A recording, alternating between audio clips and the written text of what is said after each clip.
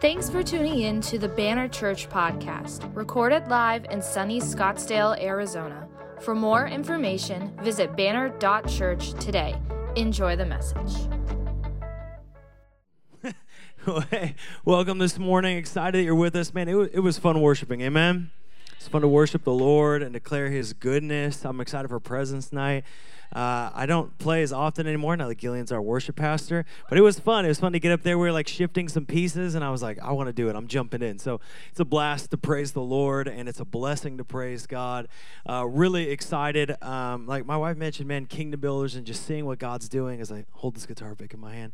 What God is doing is cool. I was sitting down with our bookkeeper, and we were looking at just since Kingdom Builders began here this year, we've already had $21,000 go out to blessing the community and missionaries and all kinds of projects. And this week we have teacher appreciation we're doing for the school, and so we love to be a blessing and continue. And I just want to say thank you for being a part of that. We'll talk about Kingdom Builders, more. But if you ever wondered what it does, is like your tithe and offerings are the reason we're able to buy interpretation software so we can interpret into Spanish during our services. Your Kingdom Builders giving is the reason there's people to interpret for. There's the breakdown for you. But God has been good. I've really been believing for miracles in this season. And one of the things we talked about as a team is, man, we're seeing God move, but often it's just us that knows about it. And so I just want to celebrate some of the things. So I saw my brother Scott this morning, and I was like, man, and he came up and told me another thing that God has done in his life. And Scott is a very humble, amazing person, serves at Love the Block. Will give you a ride anywhere. He's just that guy. So I thought I'd just invite him up to just share really briefly what God has done. Can you welcome Scott this morning? What do you think? Coming up. Good morning, everyone. 55 years ago on Easter, I was born. But on the day of my birth, I had a traumatic brain injury. I was diagnosed with cerebral palsy. Excuse me. It was basically a stroke, and I had left-side weakness. I didn't walk until I was 3 or 4 years old. I lived a very physically unbalanced life with a lot of pain. 3 years ago, God began a healing in my life when I started coming to church here. And I want to humbly thank you guys for all of your prayers. Literally, I am 95% physically healed.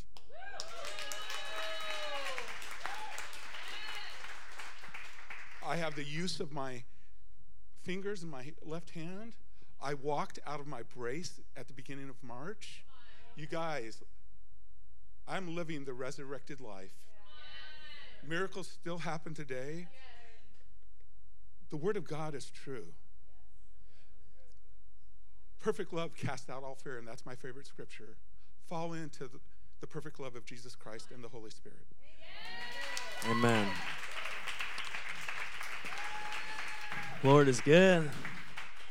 God is good. Man, I love celebrating what the Lord's doing. Even this last week, we were praying over identity and just believing, man, God to do some great things. And I know that none of y'all, hopefully, well, maybe if you did, we're going to change that. You just came for just some like safe, boring, lame church. I hope you didn't come for that. Hope you didn't come to check a box and move on and go grab your ATL wings or whatever it is you got plans for today. I really hope and believe that somewhere inside of you there's a desire for God to do something in your life, to change, transform, to renew. And that's not by me or any of the team. That's by the Holy Spirit. What the Holy Spirit wants to do in your life. And I believe He wants to do that. But today I want to talk about marriage. Somebody say marriage. Marriage, yes. My daughter loves Princess Bride. Audrey's living with us. She knows. You've watched it 4 times that I've personally seen. She's about it. That's going to be in the DVD player for a while, so welcome to living in our home. This is life with children. But yeah, excited to talk about marriage today. Something that I wanted to clear up that has been bugging me is this myth that I hear preachers say, and I understand why they're saying it because they're trying to kind of like shock people into, I don't know, being better spouses or something. But they say this thing like, marriage in the church is the same divorce rate as in the world or worse. And I don't know if that's just like in the Bible Belt that fires people up. I've never understood that because it's just statistically not true. Like science, just data. The data doesn't support that. Regardless of your agenda, the data does not support that. Divorce is not worse in the church. It is not same in the church. And in fact, We know statistically that the broken view of marriage in the world is unsuccessful. It's interesting, I was reading in the U.S. Census Bureau that young adults, this kind of next generation, firmly believes that the best chance you have of being married is to be married over 30. There is actually some statistical data to support that getting married older than 25 does have an effect because your brain's fully developed. So that does help. You have a full brain, or at least most of a brain. I know a couple 26-year-old men don't have a fully developed brain. But, I digress. But interestingly enough, Christians, the data says, are more likely to marry younger, but have less of a chance of divorce. So they're more likely to marry under 30, but they get divorced less. So what's the difference? Well, the difference is the approach to marriage. That as believers, we approach marriage differently. And I'm not talking like you occasionally pop in. I'm saying like you profess Jesus Christ as your Lord and Savior and live in obedience to His Word. That's what I'm talking about. Not like my grandma's a Christian. If I don't go once a year, I'm afraid she's going to call me and no, so I pop in. I don't know how that affects. I don't have the data for that. But if you're a Bible-believing Christian, the approach is different. It's interesting. I read a study that 70% of marriages today begin with premarital cohabitation, meaning living together. In 1964, it was 4%, and today it is 70%. That is a big jump. When you look at the graph, it is a steep increase. And what's interesting in that increase is as that number increases, the cohabitation, the age of marriage also increases. So if he's telling you we're getting married someday, baby, the data does not support that. Just scientific data does not have his back. Look at the data, women, ladies. Don't let them put you on. I was reading a Stanford study that looked at marriages that began with cohabitation and found a substantial increase in divorce, especially after multiple years of marriage. Not a Christian study, a Stanford study. Which kind of leads an interesting point that test driving your spouse is not scientific. So if you're a fan of science, follow the science, don't test drive. So what about Christian marriages? This is how, if you're new here, this is how I'm going to talk the whole sermon, just a heads up. This is how I look. I'm going to look this way the whole sermon, and I'm going to talk this way the whole time, just as a heads up. What about Christian marriages? Well, the National Survey of Family Growth said that biblical marriages, usually direct marriages, no cohabitation, are statistically far less likely to divorce. And there's a Harvard study that I was reading, and I found this fascinating, that those who regularly attend religious services, let me say that, those who regularly attend religious services regularly, they attend regularly, they attend regularly, they attend regularly, they attend regularly, regularly, they attend. Okay, good. 47% less likely to divorce. So just if you're here regularly, you give your marriage a 50% better shot. Those are good odds. I would take that bet. Tough. That feels worth the 2 hours. As long as the church is all right, we're all right. 50% better chance. They found in this study, not a Christian study, a Harvard study, that those who attend regularly, they regularly attend regularly, that there's a dramatic decrease in depression, there's a dramatic decrease in divorce, and a dramatic decrease in something they called early mortality that I didn't get into, but it felt scary, so I left it. I don't know what that is. But there was an increase in what they deemed meaning of life or happiness, which they associated in their data with what they called greater marital satisfaction and a decreased likelihood of divorce. It's really interesting when you look at the world's perspective on marriage, because oftentimes the world views marriage as kind of like a seasonal burden, right? It's something that you have to do. It's almost kind of like a seasonal romantic imperative. Well, we've done this, we've been together a while, so when are you going to get married, right? And it's like, well, I feel guilty if it reaches a certain point. Some of you don't, some of you do, and at different levels people do. They feel like it's some kind of imperative they have to go the next season. The world kind of sees it as this continuation. You're together, you're dating, then maybe you move in together, maybe you get a dog, then you get married, then you get another dog, and then maybe you have a baby, and then maybe another, right? And then it's like on this thing, you got to buy a house because you don't want to be in the apartment. It's just kind of like part of a flow. But can I tell you that marriage is so much more than the continued cohabitation of romantic feeling?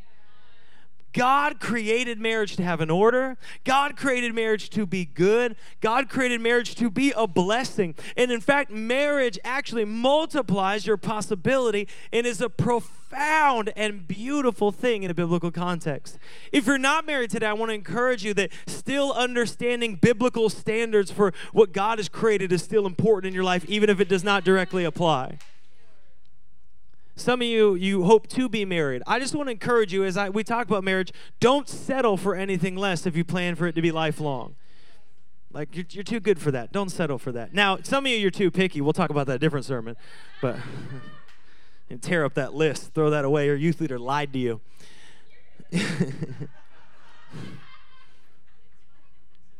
People who didn't grow up in church, you can ask people who grew up in church about that later. And they'll share their trauma with you. Youth groups of the 90s, just dating trauma factories. Anyways, that's not my sermon. Biblical marriage is a blessing, and that's what I want to talk today. What is it about biblical marriage that is a blessing? So let's pray together today. Lord God, I thank you for the opportunity to look at your word. I thank you that you speak to us, and I pray, Holy Spirit, would you move upon our hearts today in your mighty name. Amen. So if you brought your Bible, go ahead. Let's open together to Ephesians chapter 5, verse 15. If you didn't bring your Bible, no stress. The words are on the screen for you. If you're online, also no stress. The words are on the screen for you. But Ephesians 5, verse 15, it says this. This is Paul writing to the Ephesians. Look carefully then how you walk, not as unwise, but as wise, making the best use of time because the days are evil. Therefore, do not be foolish, but understand what the will of the Lord is. And do not get drunk with wine, for that's debauchery, but be filled with the Spirit, addressing one another in psalms, hymns, and spiritual songs, singing and making melody to the Lord with your heart. We kind of have to read that because we're Pentecostals, so it's like we read that every service. No, I'm just joking. Don't worry. Some of you are so stressed out in that moment. Giving thanks always and for everything to God the Father in the name of our Lord Jesus Christ. In verse 21, follow me here. It says, submitting to one another out of reverence for Christ. Verse 22, wives, submit to your husbands as to the Lord. For the husband is the head of the wife, even as Christ is the head of the church, his body, and is himself its Savior. Now, as the church submits to Christ, so also wives should submit in everything to their husbands. Husbands, love your wives as Christ loved the church and gave himself up for her, that he might sanctify her, having cleansed her by the washing of the word, the washing with the word, so that he might present the church to himself in splendor, without spot or wrinkle or any such thing, that she might be holy and without blemish. In the same way, husbands should love their wives as their own bodies. He who loves his wife loves himself, for no one ever hated his own flesh, but nourishes it and cherishes it, just as Christ does the church, because we are members of his body. Verse 31, he says, therefore a man shall leave his father and mother and hold fast to his wife, and the two shall become one flesh. He's quoting right there. He says, this mystery is profound, and I'm saying that it refers to Christ and the church. However, let each one of you love his wife as himself, and let the wife see that she respects her husband. Wow, that's a lot, right?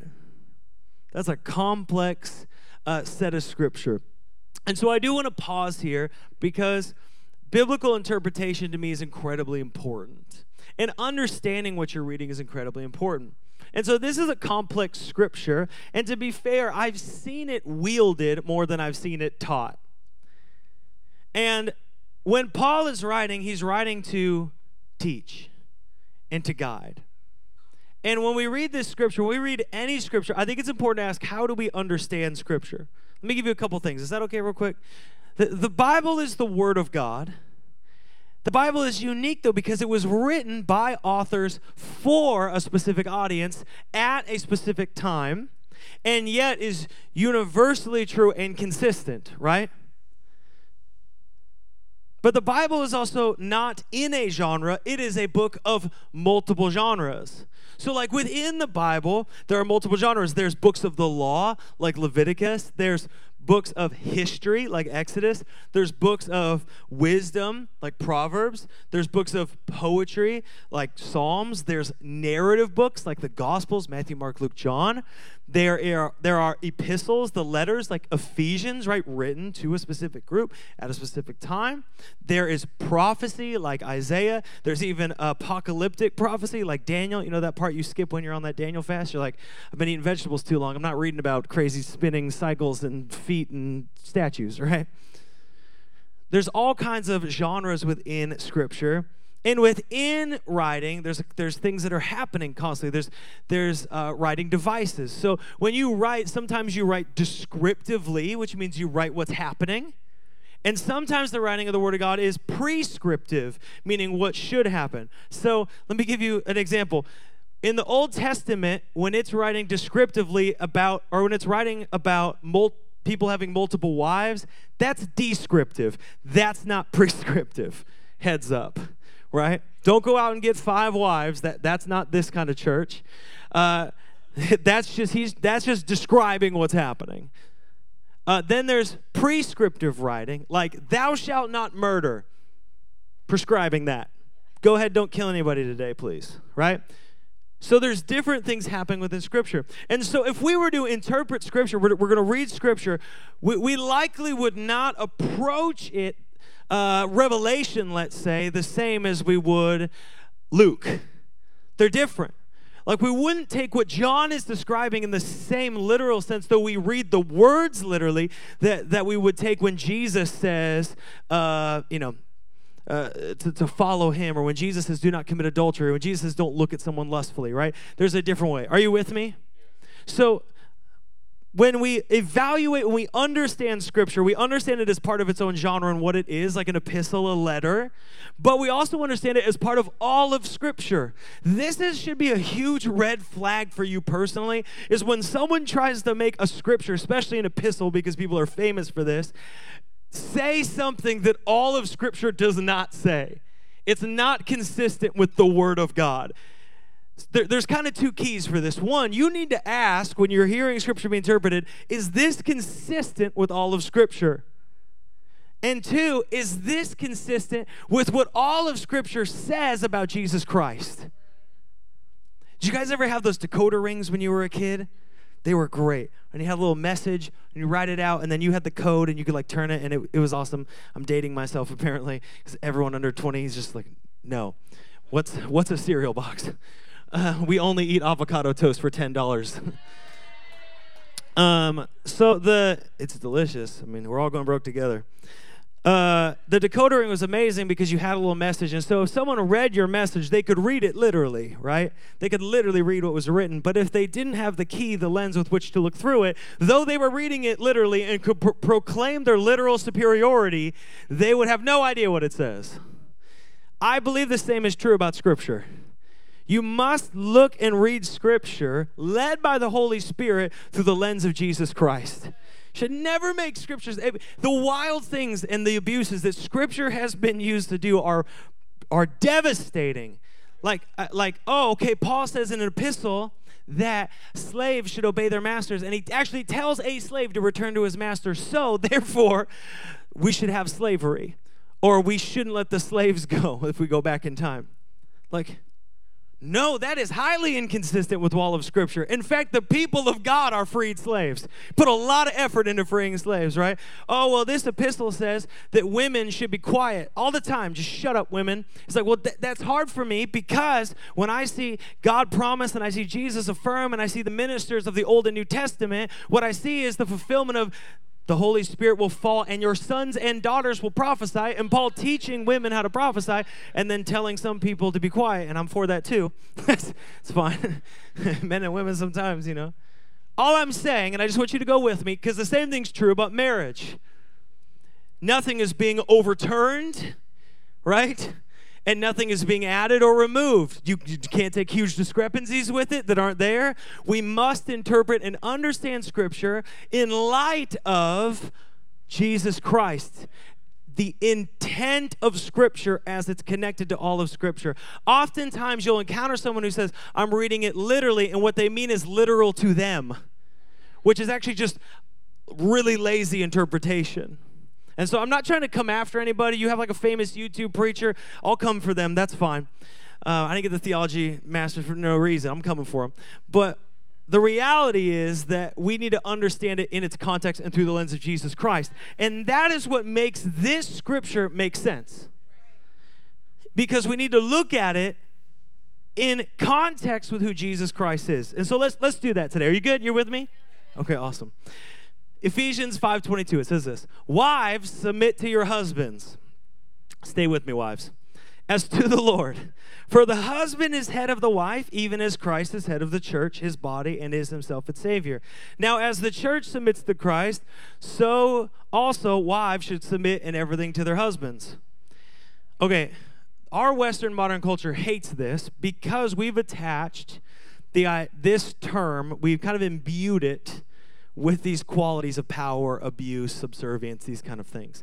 And so it's hard in our own context to break out of our own biases. But I want to encourage you, if you can, shake loose some of those terms that don't apply and look through the lens of Jesus Christ. What is consistent with all the scripture is this. Let me give you a foundation. And this will probably get me canceled, but that's what I'm here for. I don't even have Twitter anyways. God made men and women distinct and complementary. God made men and women distinct and complementary. That was his created intent. In fact, if we go back to Genesis, again, all of scripture, right? If we go back to Genesis, we look at Genesis 2, verse 18, here's what we see. It says, the Lord said, it's not good that the man should be alone. I'll make a helper fit for him. Now out of the ground the Lord God had formed every beast of the field and every bird of the heavens and brought them to the man to see what he would call them. And whatever the man called every living creature, that was its name. Awesome job. The man gave names to all livestock and to the birds of the heavens, every beast of the field. But for Adam there was not found a helper fit for him. So the Lord caused a deep sleep to fall upon the man, and while he slept, took one of his ribs, and closed up its place with flesh, and the rib that the Lord God had taken from the man, he made into woman, and brought her to man. And the man said, This at last is bone of my bones and flesh of my flesh. She shall be called woman, because she was taken out of man. This biblically is called the first pickup line. It says, therefore, a man shall leave. It's a little weak, but there was only two of them. She didn't have many options.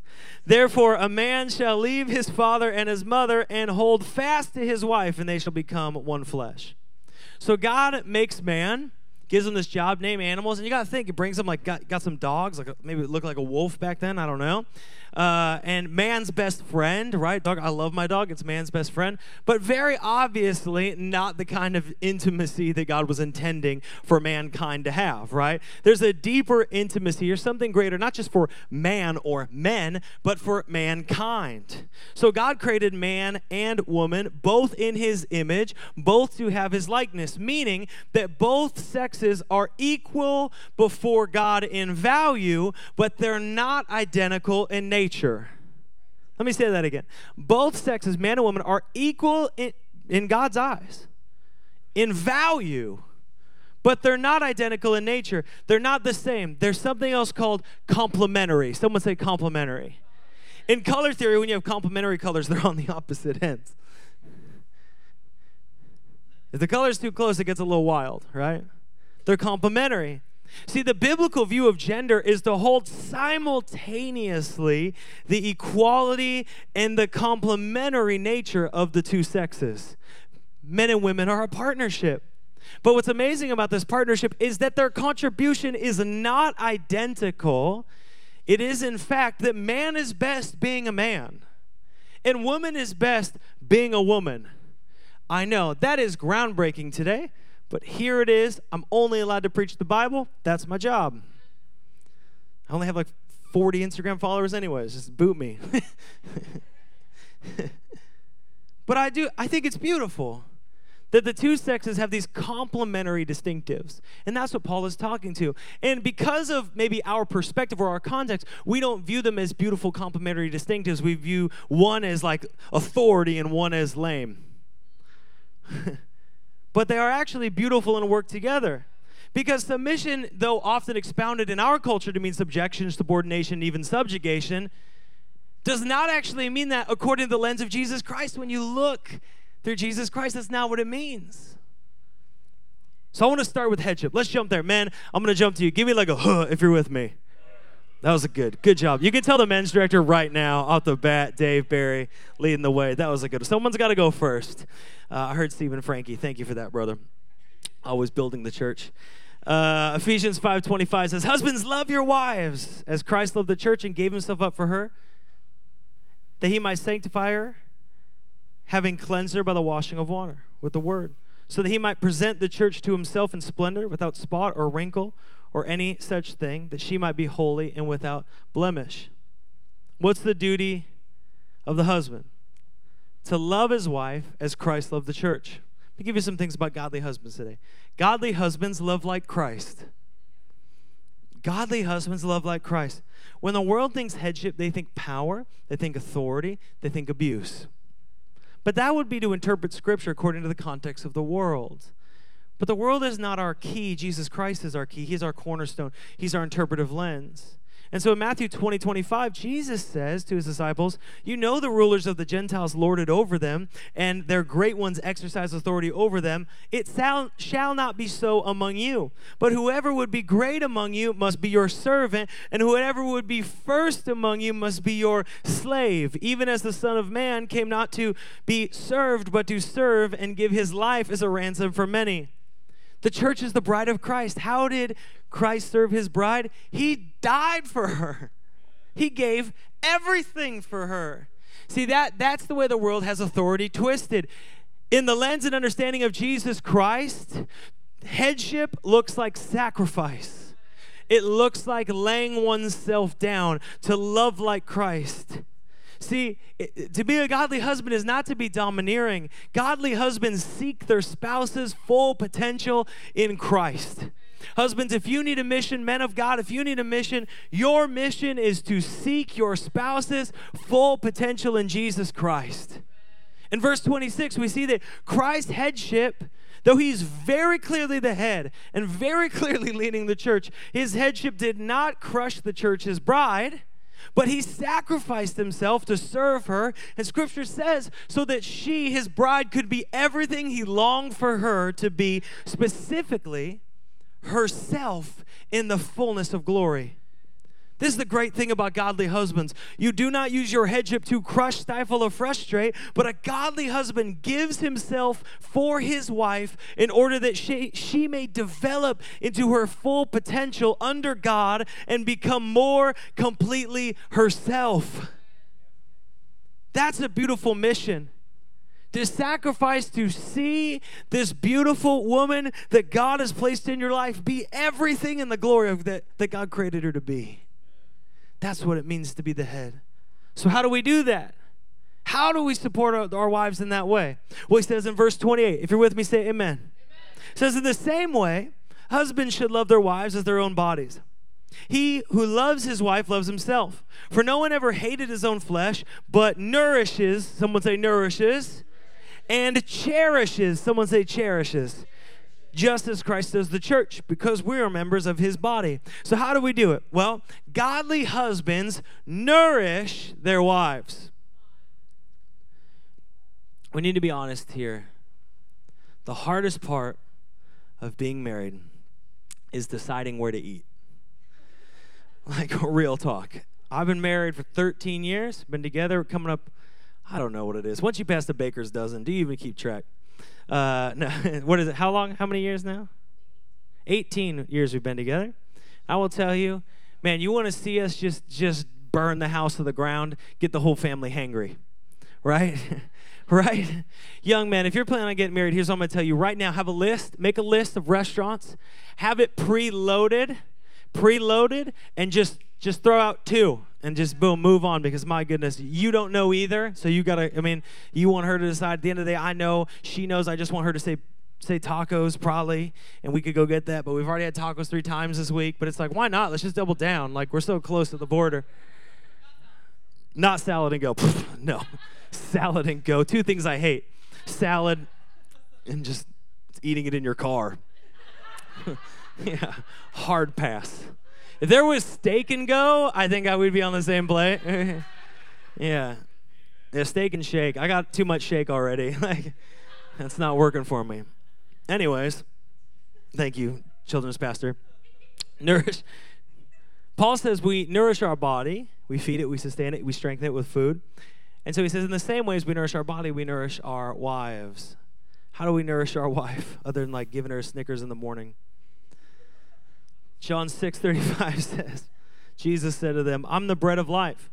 Whoever comes to me shall not hunger, and whoever believes in me shall never thirst. How do you nourish your wife? You lead her spiritually. You lead her spiritually. Hear me. This is not about personality or platform. This is about intentionality.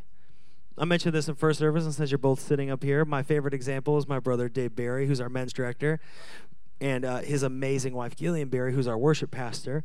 And though you will see Gillian Barry on stage more than David Barry, it is very clear in their relationship that he has spiritual authority and leadership and takes that seriously, and that she respects him. So if you need a good example, there you go. And I think, again, it's not about personality. It's not about the most charismatic one in the relationship. Just lead your wife. Lead her to church. Don't make her drag you. Lead your wife to Scripture. Lead your wife to prayer and fasting. Some of you are like, listen, man, that's great that you have a degree, but I don't have a degree, and my wife is actually the really spiritual one. Like, she's got that prayer closet with, like, the beautiful red crimson curtains, and she goes in. I don't know what happens, but the glory of God descends upon it like a pillar of fire, and she comes out, and she's praying for people. Her shadow heals people, and I'm over here just trying to power my way through the book of John, right? Everyone's different, right? Here's the thing, and I get that. I talk to a lot of men who are like, man, that is just not my speed. I have to tell her to stop fasting. She's so spiritual. Jesus came down from heaven to tell her just to chill for like a second, right? So what do? I just want to encourage you, men. Be first through the door. Here's what I mean. Be the first to pray. You don't got to be the best. You just got to be first, right? Here's what I mean. When the day is difficult, when the kids are acting crazy, when things are frustrating, say, hey, let's pray together. When things are hard, when things are good, when it's time to celebrate. Man, when you come into worship, be the first to lift your hands and give God glory.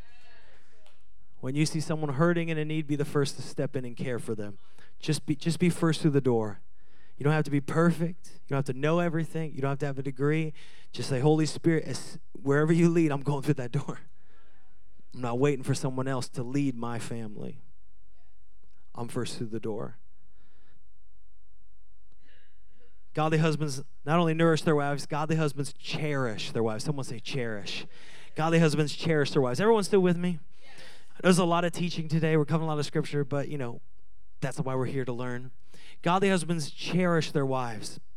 In premarital counseling, we talk about every couple that comes in. The thing always says, husbands, as they get older, they'll need more shared activity. What I mean is, just pretend you like that sport and go with us and learn a couple players' names and cheer and then be down. And then, you'll be for it. My wife did that. She'd come to games with me, and it's I know that she doesn't care, but she's in it, and that's enough for me. Let's go hike. Let's go do stuff. Women, it always says, in every marriage counseling I've ever done, as time goes on, need to be cherished more. Because at the beginning, your pursuit game, I hope ladies, you're not settling for someone who doesn't pursue you. Their pursuit game is on. Don't be the pursuer. They're the pursuer. That's how it works. The pursuit game should be on. And the hard part is the longer you get in marriage, you get into the more sense, men, we get in the more sense of dutiful responsibility. We show our affection by being consistent, by working hard, by providing. But there's a nature of cherishing and giving affection that is still crucial in marriages. And it's modeled by God and his bride. God cherishes the church. God cherishes you. There's this amazing moment when Jesus, before he knows he's going to be taken away, and he's praying this priestly prayer in the garden in John 17:23. And his prayer is literally, God, would you help them know that you sent me and loved them as you loved me? Did you know that before Jesus went, before he was crucified, he prayed that you would know that God loves you as much as he loves Jesus? I don't even know where to begin with that thought. Oh, it's take time. You got your whole life. But it's a beautiful thought that God cherishes you. Men of God will cherish their wives with the affection designated to her. We love our kids, we love our moms, we love our friends, but there is a special amount of affection, mental, emotional, physical, spiritual, that is designated for your wife. It fully belongs to her, no one else. It does not belong in a text thread with someone else. You don't have work companions it belongs to. It doesn't belong to someone behind a screen. It doesn't belong in a different relationship. It fully belongs to your wife. And I just want to give you advice, men of God. Don't give away the affection meant to your wife. Don't give it to someone else. It's hers. You made a commitment when you married her that she had designated affection, and it's our call to cherish our wives. And oftentimes it is the most simple things of being a leader in how we speak, act, and use our time, and use our time, and use our time, and use our time. And guess what the next one is?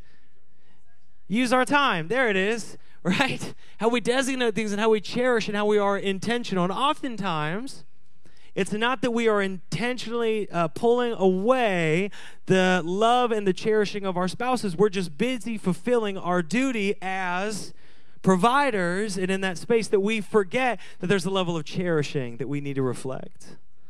Spiritually, emotionally, physically. This is my favorite thing, though. I was thinking about that this week. Is that it's not just that as men, like, I think you can do it. Like, I know you can do it, and beyond that, God created you to do it. It's not a foreign thing. It's in your bones. It's in your DNA. It's in your blood. God created you with the intent, with the mindset, in the created order of marriage. And then he said, they're not perfect, but God is so good that in the ascension of Christ, he says, I'm going to send a helper to be with you. And as a husband, you say, yes, thank you, Holy Spirit, that you are with me, because I'm not perfect. But I'm thankful that as I walk out this order that God has ordained in my life, that I'm empowered by the Holy Spirit. And if you are empowered by the Holy Spirit, can I just encourage you, you will be a husband that is easy to follow. Be a husband that's easy to follow. Be trustworthy. Be a spiritual leader. Your wife wants you to lead spiritually. She might have like 18 Bibles, but in her heart, she wants you to lead spiritually. She wants you to go first. She wants you to direct and to guide. So let me go back to wives. Everyone still with me? Okay, I didn't forget about you. I just had to lay the groundwork because that needs to be our context right here. That needs to be the kind of people that Paul is saying and the kind of leadership Paul is saying to come under authority and to walk within mutual submission. It says in verse 31, therefore, man shall leave his father and mother and hold fast to his wife, and the two shall become one flesh. Amen. The mystery is profound, and I'm saying that it refers to Christ and the church. However, let each one of you love his wife as himself, and let the wife see that she respects her husband. Women of God, godly women love their husband as the church loves Christ. That's what Paul's saying. As the church loves Christ, as so the church expresses that love to Christ, so godly women love their husbands. In verse 21, that's why I read this chunk early, we're told that submission is a natural activity of Christian life. In fact, they were submitting to one another. The reason I read that is to take out some of the contextual, cultural sting of the word submission. Because in a Christian context, submission is a regular part of life. And Ephesians has told us so far, wives submit to their husbands as unto the Lord, and husbands love their wives as Christ loved the church. So let's just be really clear here in this moment. What does it mean to submit? It means to give oneself up to somebody. What does it mean to love? Agape love, to love like Christ on the cross. To give oneself up for somebody. In this setting, love and submission are complementary aspects of the same thing. Women, Paul is not saying that God has called you to a place of subservience, but that God has called you to a place of mutual sacrificial respect, to respect your husband as an act unto God. It's not an act unto your neighbor or your friend. You're not proving anything to anybody. It is an act unto God. It is actually worship. You're not worshiping your husband.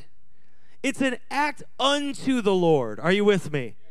Your husband's not God. Don't let him convince you of that. As unto the Lord. Wives, your husbands need to know that you respect them. If they're going to take up the mantle of headship, which they should, the mantle of leadership, They need to know that you will respond with love and respect, to sacrificially love as they sacrificially love. And I'm just going to speak for all men, front to back. We are not perfect, right? We are not perfect people. If you're in here and you're perfect, come talk to me after. We'll pray it out of you. We're not perfect by any means. We're not perfect, but we're trying. Amen? We're trying. We're pursuing. Your husband needs to know that you speak well of them. Let me just ask, when was the last time you told somebody you were proud of your husband? Some of you are like, all the time. Praise God. Tell some of these other people. Like, honestly, just break into a circle. Maybe not a circle of single people in their, like, mid-30s. That's going to rub some salt into the wound. But, like, just, maybe like a circle of marriage, just, kick in the door and just be like, hey, like, my husband's amazing. Like, build up that mentality of celebrating who your husband is, privately, publicly. When we think of the church loving and respecting and following Christ, the question is, does my treatment of my husband, for you, not me, I don't have a husband, does your treatment of your husband reflect or mirror that relationship? Because here's the reality, husbands and wives, you're in this together, right? It's not like he's over here, you're over here, and she's over here, and you're over here. We're in this together, right? God created you to be together. You were created for more than just like a boring, tense, mundane, conflicting marriage that just kind of trucks along till the kids are out, and then you got to find, I don't know, if you buy a boat or something now because you don't know what to do and be around each other. It's like buy a loud machine so you're still together, but you don't have to listen to each other, like a side-by-side or something, right? It's more than that. Your union is a beautiful expression of the love of God. You were created to live out this incredible, beautiful multiplication of the kingdom of God, intent for your life, with the order of creation upon it. So how do we live that out? Okay, I'm going to give you some real quick things. Ready? Real quick things. Number one, I know it's got to be quick because I'm going to run out of time. Real quick. Godly marriages are rooted in the sacrificial love of Jesus Christ. Godly marriages are rooted in the sacrificial love of Christ. The act of self-giving is the foundation of a blessed marriage. Self-sacrifice is not easy, especially when both people are broken, imperfect people, and I've yet to meet a marriage where someone was perfect, no matter what they thought. Someone, at least both, are always broken, imperfect people. There's always the pain of adjustment, right? You're independent people who are now learning to be interdependent in certain ways and independent in others. There's the pain of vulnerability because closeness can lead to self-exposure, to mutual knowledge, right? Nobody could hurt you with their words like your spouse could because they know things about you that nobody else knows. We expect there to be conflict. But here's the thing, as you're learning and growing and walking together, we love sacrificially like Christ. This is not a point. It's not going to show up on the screen, but you just need to know godly marriages don't have scales. Imagine if God said, I did this for you, now you must do this for me, to level the scales out. And yet in marriage, oftentimes we have scales. I've done this. I do this all the time. Now, if you need to re-divvy chores, that just sounds like a Saturday morning meeting, family meeting. You should have that meeting, and you should talk about chores. I'm talking about just in life, we try to balance scales. I did this for you. You did this for me. You did this to me, so that means I can do this. Like we have these weird scales. Can I just tell you, take those scales, burn them to the ground, take them out to the desert, and bury them in a shallow grave, hoping that the wolves will take them into the wilderness and you'll never see them again. That is what you should do. Do not drag them into your relationship because the scales in our mind will always be balanced away from us. But that's not what God created us to do. He created us to sacrifice, to look at conflict and say, how would Jesus respond?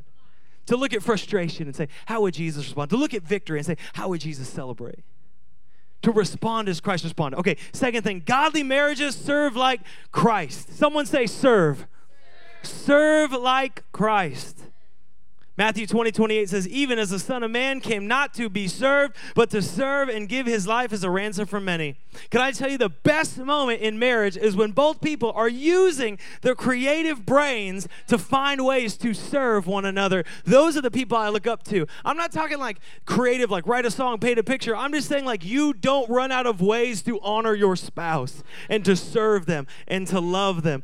I'm just going to say it right now. If you're not married, do not get married if you want to be served. Only get married if you want to serve.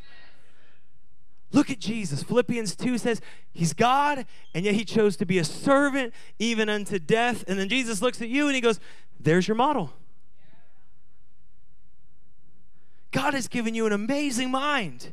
He's giving you an amazing brain. Use it to find ways to serve your spouse. You're like, I don't know what she wants. I don't know what he wants. Can I just give you, this is so biblical, ask. You have not because you ask not. And don't like sit down for your meeting and say, here's how I want you to serve me. That's not going to go well. If you want to get yourself kicked out of Berdina's, that's how you're going to do it. It's going to be the last time you're in that Starbucks. Here's what you do. You sit down and say, hey, listen, I love you. I care for you. How can I support you to be everything God has created you to be? I see that God has put a beautiful purpose on your life. How can I support you to be that? I see that God has set you as the head of our family. How can I support you as you are learning to do that? Because it doesn't look easy.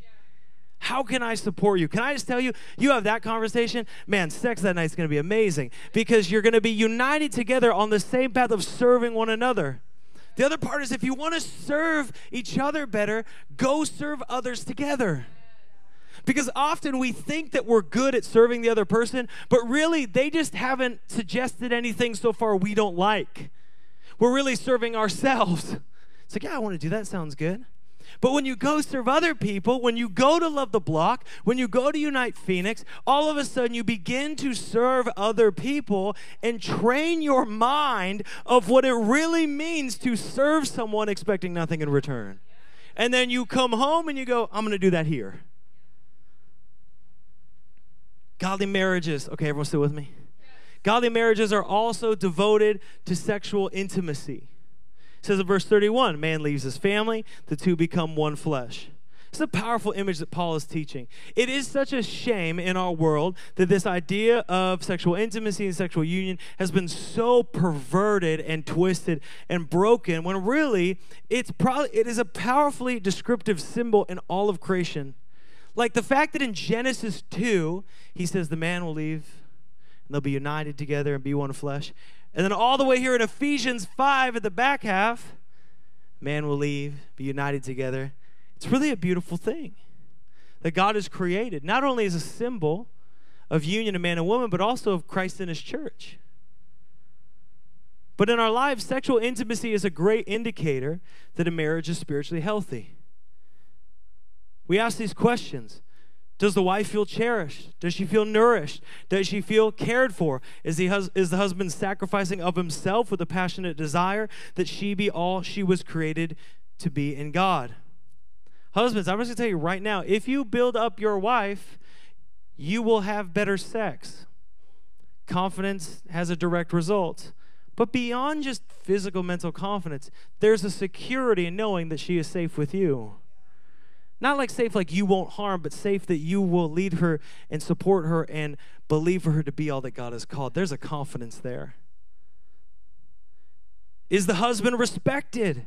Does he know he's supported by his wife? Does he feel safe truly sharing and being who God has created him to be? Knowing that now those conversations stay within the confines of those conversations and they don't go outside those conversations. Can he be honest with his affections, or is he concerned that his trust and safety is violated?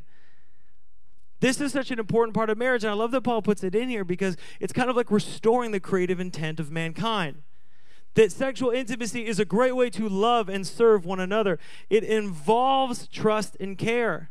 Godly husbands and wives, I don't know if there's, it's hard to see, but I'm just going to say this. If you're under 13, earmuffs, but it doesn't matter. Godly husbands and wives have sex. If you're not having sex, then questions need to be asked because chemically you have at least a physical affection that must be fulfilled, and if it's not going to your wife, it's going somewhere else. Wives, do not be deceived. If it's not going to you, it's going somewhere. That's like fundamental biology. It's going somewhere. But the beautiful marriage is the marriage that is linked together in union and is celebrating what God's doing. And oftentimes it's a great litmus test too. Are we on the same page? Okay, my last two things. How we're talking about sex, why doesn't the band just come up? That sounds good. Go ahead, come on now. I said first service, sex, love, and rock and roll. No one laughed. It was all guests. Godly marriages is my fourth thing. Godly marriages are blessed by God. I believe God's going to do a work in your life, just like I'm gonna pray for you. We were praying over marriages in first service. But number 4, godly marriages are blessed by God. I love that in creation, this kind of like first post-creation act is that God is creating this union of man and wife. When you pursue God, he will bless your marriage, because we know a life that is in union with Christ is blessed. That God does bless marriages, and that we know marriages that are full of the character and love of Christ are healthy, and they're enjoyable, and they're joyful. But the 5th thing, and probably most important, is that godly marriages are filled with the Spirit. As believers, if you're a believer here today, you've received the Holy Spirit. He's with you. That's amazing. And when you gather, you and your wife, you and your husband, that relationship needs to be filled, directed, and led by the Holy Spirit. Marriage is messy, difficult, amazing, beautiful, frustrating, fantastic, crazy, right? Like all of these things together. But a marriage that is full of the Holy Spirit is truly exemplary and blessed. In Galatians 5:22, he talks about the fruit of the Spirit. He says, this is the fruit of the Spirit, meaning when you abide in Christ in the vine, the Spirit moves through you. Here's the fruit. Here's what comes and begins to grow on the vine of your life. The fruit of the Spirit is love, joy, peace, patience, kindness, goodness, faithfulness, gentleness, self-control. That sounds like an amazing marriage. That also sounds like it takes the Holy Spirit. If you've been married for longer than like 4 minutes, you know that takes the Holy Spirit. The beautiful thing is God doesn't expect you to do it without the Holy Spirit, and yet many times we try. And I feel like today God is saying, would you be led by the Holy Spirit and filled with the Holy Spirit? And just pray, Holy Spirit, work through me, move through me. I give you my marriage and my relationship to do a work. I love reading, I was just reading Acts 4. And I love all the believers. You know that they have the Holy Spirit. They've had Pentecost. They've had this amazing moment.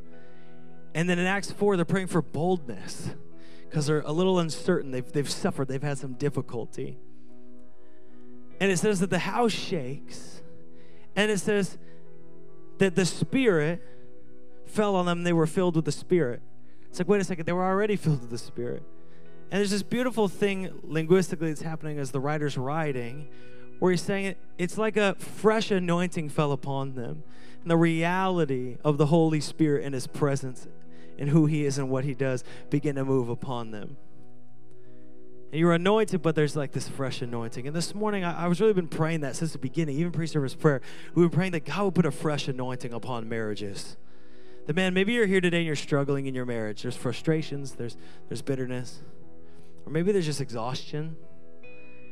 I'm just going to pray and believe a fresh anointing upon your marriage.